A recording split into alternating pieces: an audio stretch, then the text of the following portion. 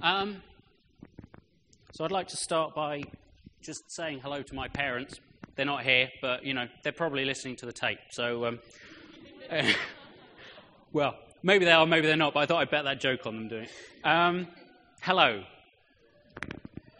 There is going to be a little bit of audience interaction. I hate it when preachers do that as well, but it makes for good rhetoric. So, what are you going to do? This story of, are we clicking? Yes. This story of Deborah, it's kind of an odd one. And when I was asked which woman of the Old Testament I'd like to speak about this morning, I had a look through them, and I think you look at Ruth and you think, it's a story about discipleship and it's about loyalty, and you can kind of see the place that has in the Bible, yeah? And you look at, Hannah is a good one. That's about someone who prays and her prayer gets answered. That's really kind of solidly biblical material. This story is about someone who gets killed with a tent peg, and it's a bit harder to see where that fits in the biblical story. But I'm always drawn to essay questions and things which I don't know anything about because I like solving those problems. And so I've had to think about this one, and this is the conclusion I've come to. So let's start a bit with the context. This is the kind of thing which really floats my boat. I think you've seen my two weaknesses so far this morning already, which are complicated PowerPoint presentations and obscure bits of background detail. And so this is kind of going to be a bit of both. If this kind of thing doesn't float your boat, it'll be over in a couple of minutes and you can switch back on. So, story of Deborah occurs near the beginning of the book of Judges, which is part of a broader sequence of stories in the Old Testament, which is called the Deuteronomic History, which is these 7 books. And it's called the Deuteronomic History because they're books of history which share the perspective of the book of Deuteronomy, which is about the relationship between God as a God who intervenes in history and his people, the people of Israel, and the covenant relationship between those two parties. And it starts in Deuteronomy with Moses and the law. At the top are dates. They're all in BC, obviously. So you've got Moses and the law, then following him, Joshua, who leads the people into the land. Then you have our period of the Judges, which we'll talk about in a second. And then following that, Samuel, who's the last of the Judges, wrote 2 books. And the first one tells about the end of his leadership and the beginning of the monarchy under King Saul. Then in Samuel 2, you get King David, which is the golden age of the Israelite monarchy. Followed by 2 books of Kings, which tell of David's heir Solomon and the divided kingdom. They shouldn't particularly be news to anyone, but that's just how Judges, which is where Deborah is, fits into it all. What the book of Judges is a 200-year period when the old leaders who had established them as a people had gone away, but whoever wrote it was aware of the coming monarchy. It was obviously written sometime after King Saul, and so there's this phrase repeated throughout, which is, in those days there was no king. So what you have is a community who the old leaders have gone away, and the new leader is coming in the future, and the judges were people who just responded to needs as they arose. It wasn't a continuous lineage. There was gaps of, at the end of that story it says there was a peace for 40 years. And so there was no judge for 40 years until the next problem came along. But, so it's, you need to get this. Community, the old leaders had gone away, and the new leader was coming, and it was just people responding to need for a period. So I'm trying to think of another community where the old leaders had gone away, and the new leaders were coming, and nothing came to mind. So the question is, who were the judges? The first thing any commentary will tell you when you look at this problem is what they weren't. And what they weren't was judges. Only one judge in the book of Judges is described as having judicial authority, as deciding between cases. And that, as it happens, is Deborah. Samuel also does it, but he's not in the book of Judges. All of the others, and these are what they're called, were warrior leaders. It's a bit hard to see, but their references are there if you're interested. The ones in capital letters we know a lot about. Those are the major judges. The ones in lowercase letters, you get a couple of verses. Usually it just says, there was a problem, Tola turned up, everything was fine. That's pretty much what they say. The ones in capitals, you get a proper story. And And in the introduction to the book of Judges, which is the first couple of chapters, it says, "The Lord raised up the judges, and he was with them and saved the people out of the hands of their enemies." And that is the structure of each of the leaderships of each of these people. So yes, that's a pattern for the rest of it. I need to turn the page, sorry. And across this period, there is a worsening situation. Othniel is brilliant. Don't get any better than Othniel. Ehud's very cool. He kills someone with a sword, and the person he killed is so fat, the whole of his stomach goes around the sword. That's fun.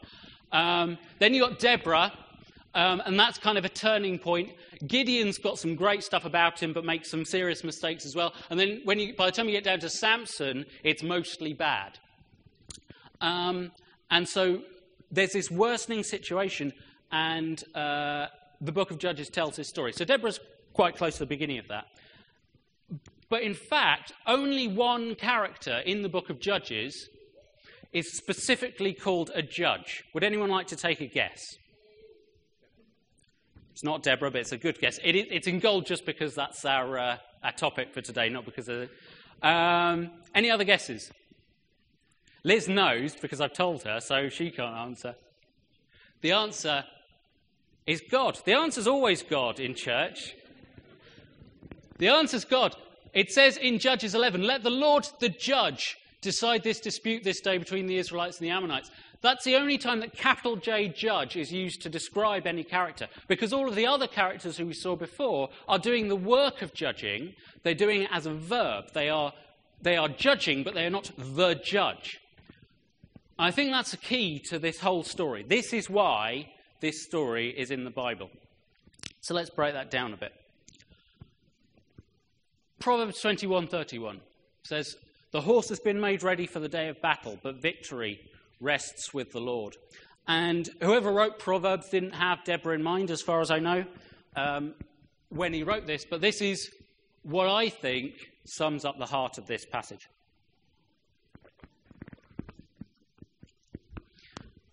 Where was I? Yes, at the beginning of the period, the Israelites cry out to the Lord for help. Judges 4, verse 3. They'd gone away from God and started worshipping Baal and Asherah, his wife, in the mythology of the Canaanites where they were living. And they were sold into the hands of King Jabin, a Canaanite king, who oppressed them for 20 years. And at the end of 20 years, it took them that long, the Israelites cried to the Lord for help. And this is God's answer. "The Lord commands you, go. I, God, will lead Sisera to the river Kishon and give him into your hands.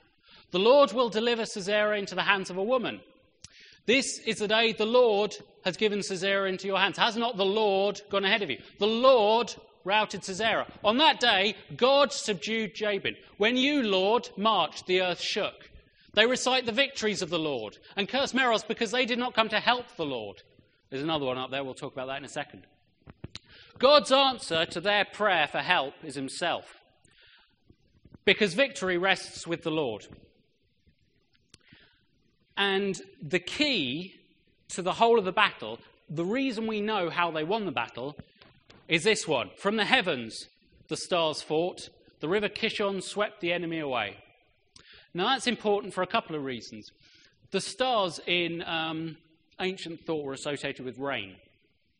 And the location of the battle was in a valley, a riverbed, but it was not the season when the river was particularly full. It was a nice, flat, dry area. And remember, Sisera's battle strength lay in having 900 iron chariots. So the location that God told Barak and Deborah to face the Canaanites was a place which seemingly favoured the enemy.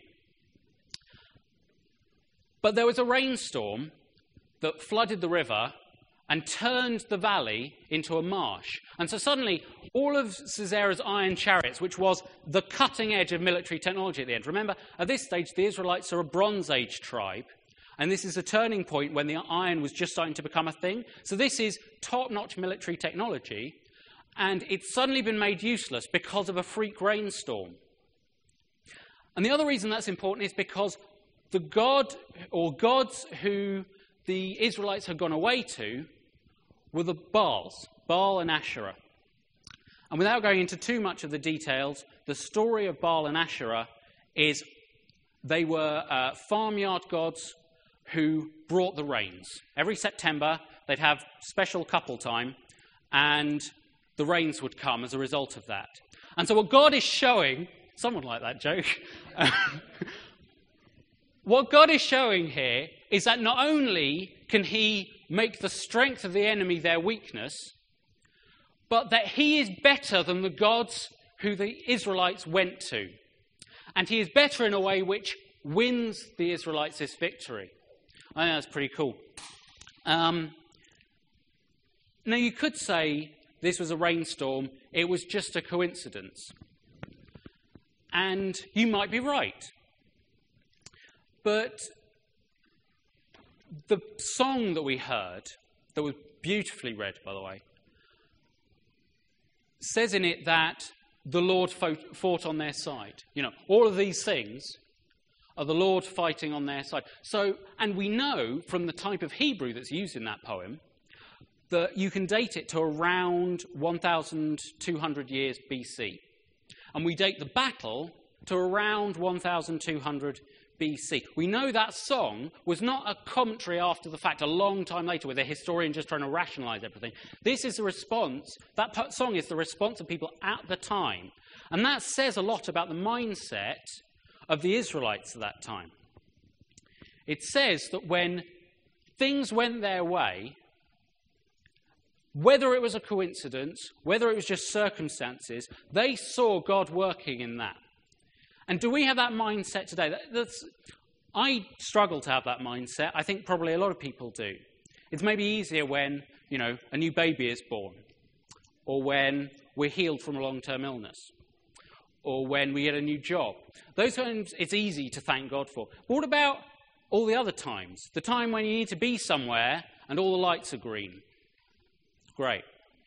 The time when it's the middle of the summer holidays, it's been pouring for a week, and the rain stops for an hour, and you can take your kids out, they run around for an hour, and they come back. You know, do we see God in those situations as well? Because the Israelites did. And their response was that victory rests with the Lord. How good is our worship and our prayer life going to be if we have things to thank God for every day? Because we're seeing him in everything we do, in everything that goes our way. There's someone near us who, we don't know who it is, one of our neighbours takes our bins out. And we wake up kind of about, 7:30, and we hear the bin men going past and we forgot to put the bins out. And we go out later, someone's taken them out for us. We don't know who does that. But praise God for that person. You know, that's a small blessing, but it does bless us. And praise God for that. And that kind of leads us into the second way that God achieves his victory. First way is through circumstance. The second is through people. I'm going to have another drink.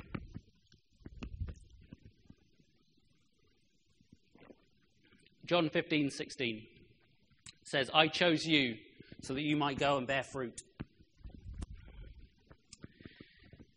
Where did I get to?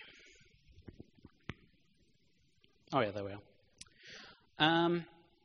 The book of Judges is all about, the right person for the right time and place.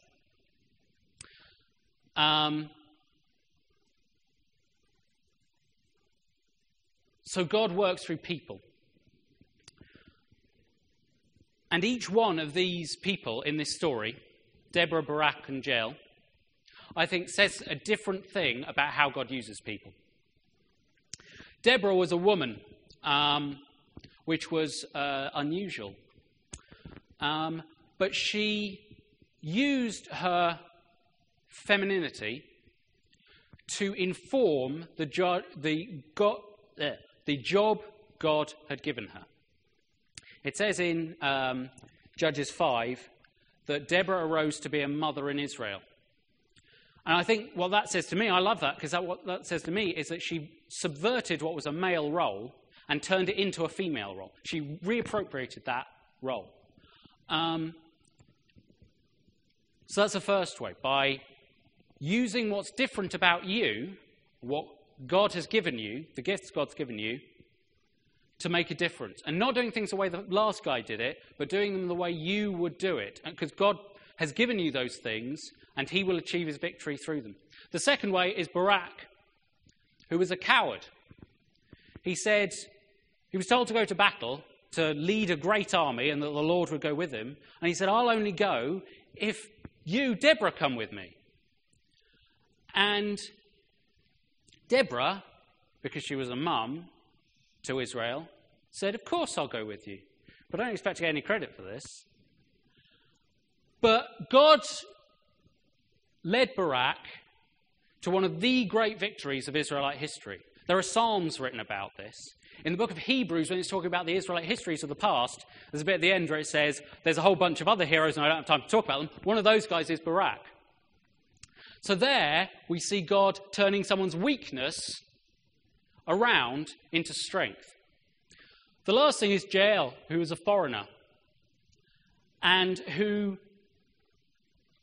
The weird thing about this story is we don't know what her motivation was. There's never a time where it says God spoke to Jael and she did this killing. We don't know why she did it. Maybe she just didn't like the look of him. And more to the point, she was a foreigner. She lived in their territory, but she wasn't an Israelite. She had no interest in the things the Israelites were interested in. So Jael is an example of God using someone in spite of themselves. You know, using someone when they don't know they're being used by God. And so how can each of these things relate to us?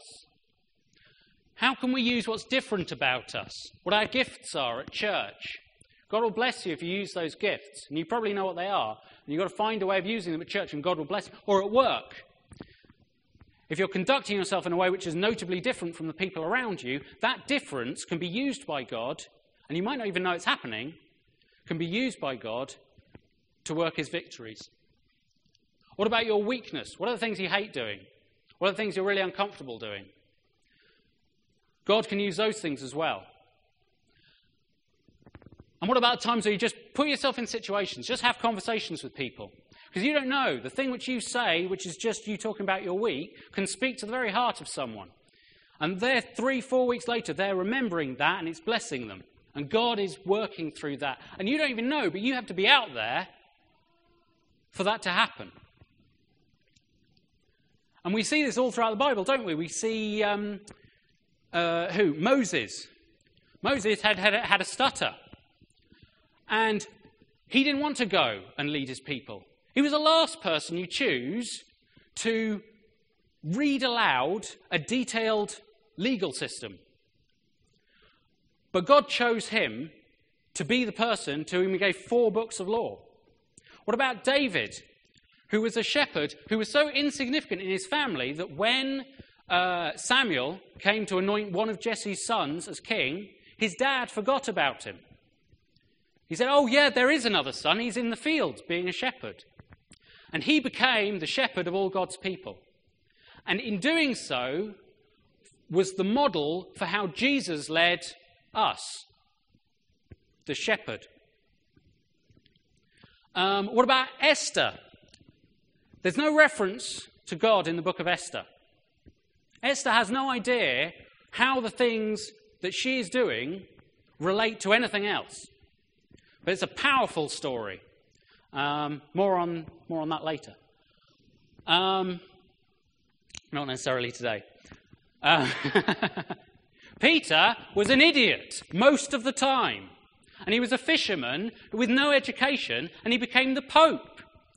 Paul was so passionate about killing Christians that he got paid to do it full time. And God turned that passion that he had into being probably the greatest evangelist of Christian history. So the question is, why is God such a relentlessly poor judge of character? And the answer is, because victory rests with the Lord. Victory rests with the Lord. So he uses our weakness to show his strength. And he subverts our expectations to show his compassion and his love. And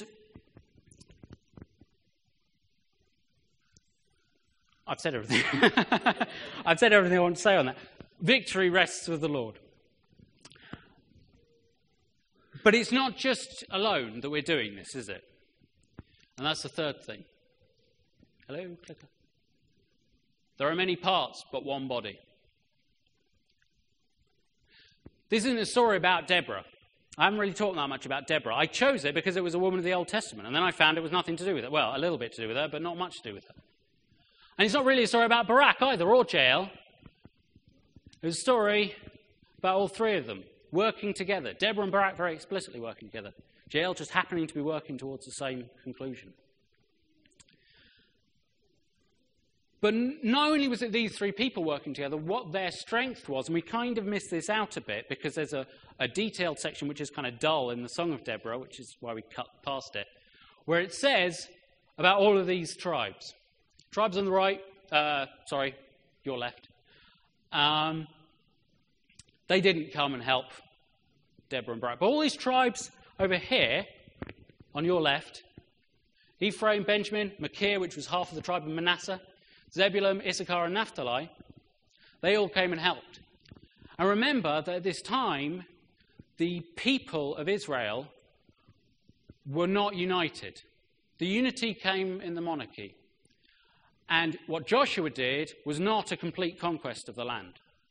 What happened is these tribes, they all came in and they found a little plot, but they didn't kick everyone else out. There were still tribes of Canaanites around. And so these were all divided. They all had their own interests. They had a bit of shared history and a bit of shared religion, but that was it. But what Deborah and Barak were able to do was unite their interests together, and in that unity came the victory. And so again, how does that relate to us today? You know, we're not a group of individuals, are we? We're Camborne Church. And we're not just a church, we're part of the church, a global movement of people who worship God. And more than that, we're the body of Christ, aren't we? So when Camborne looks at Camborne Church, it sees God at work. And when it looks at 19 in the coffee house, it sees God at work. When it looks at Gazebo, or Buffalo Nostril, whatever that is, or our house groups maybe, or carols at the pub at Christmas, what a great ministry that is. When Camborne sees all of those things, it sees God at work. But it's not about us and what we do. It's not really about Gazebo or 19. It's about us doing those things faithfully and God using those things to achieve his victory. Because victory rests with the Lord. So what have we learned today? Any guesses what we might have learned today? I've said it like 1,000,000 times. Sorry? Victory rests with the Lord. Yes, that's what we've learned today. And God works that victory in three ways. Through miracles, coincidence, and circumstance, through individuals, and through communities. So, I don't know, that kind of to me looks like it covers a lot of areas where God can work, you know? But if victory rests with the Lord, this is liberating, because if victory rests with the Lord, he doesn't just get the credit for the victory, he takes responsibility for that victory happening. So, in our lives, in our situations, in our ministries, the responsibility for those things, and those things being a success, lies with God. But the credit goes to God, because victory rests with the Lord. Liz, this morning, this service, the responsibility for this service is what? Is whose? God's. I told you there'd be interaction. And who gets the credit when this service has gone well? God. Why? Yes. Worship group. Whose responsibility is it to make sure that these people meet with God in the sung worship?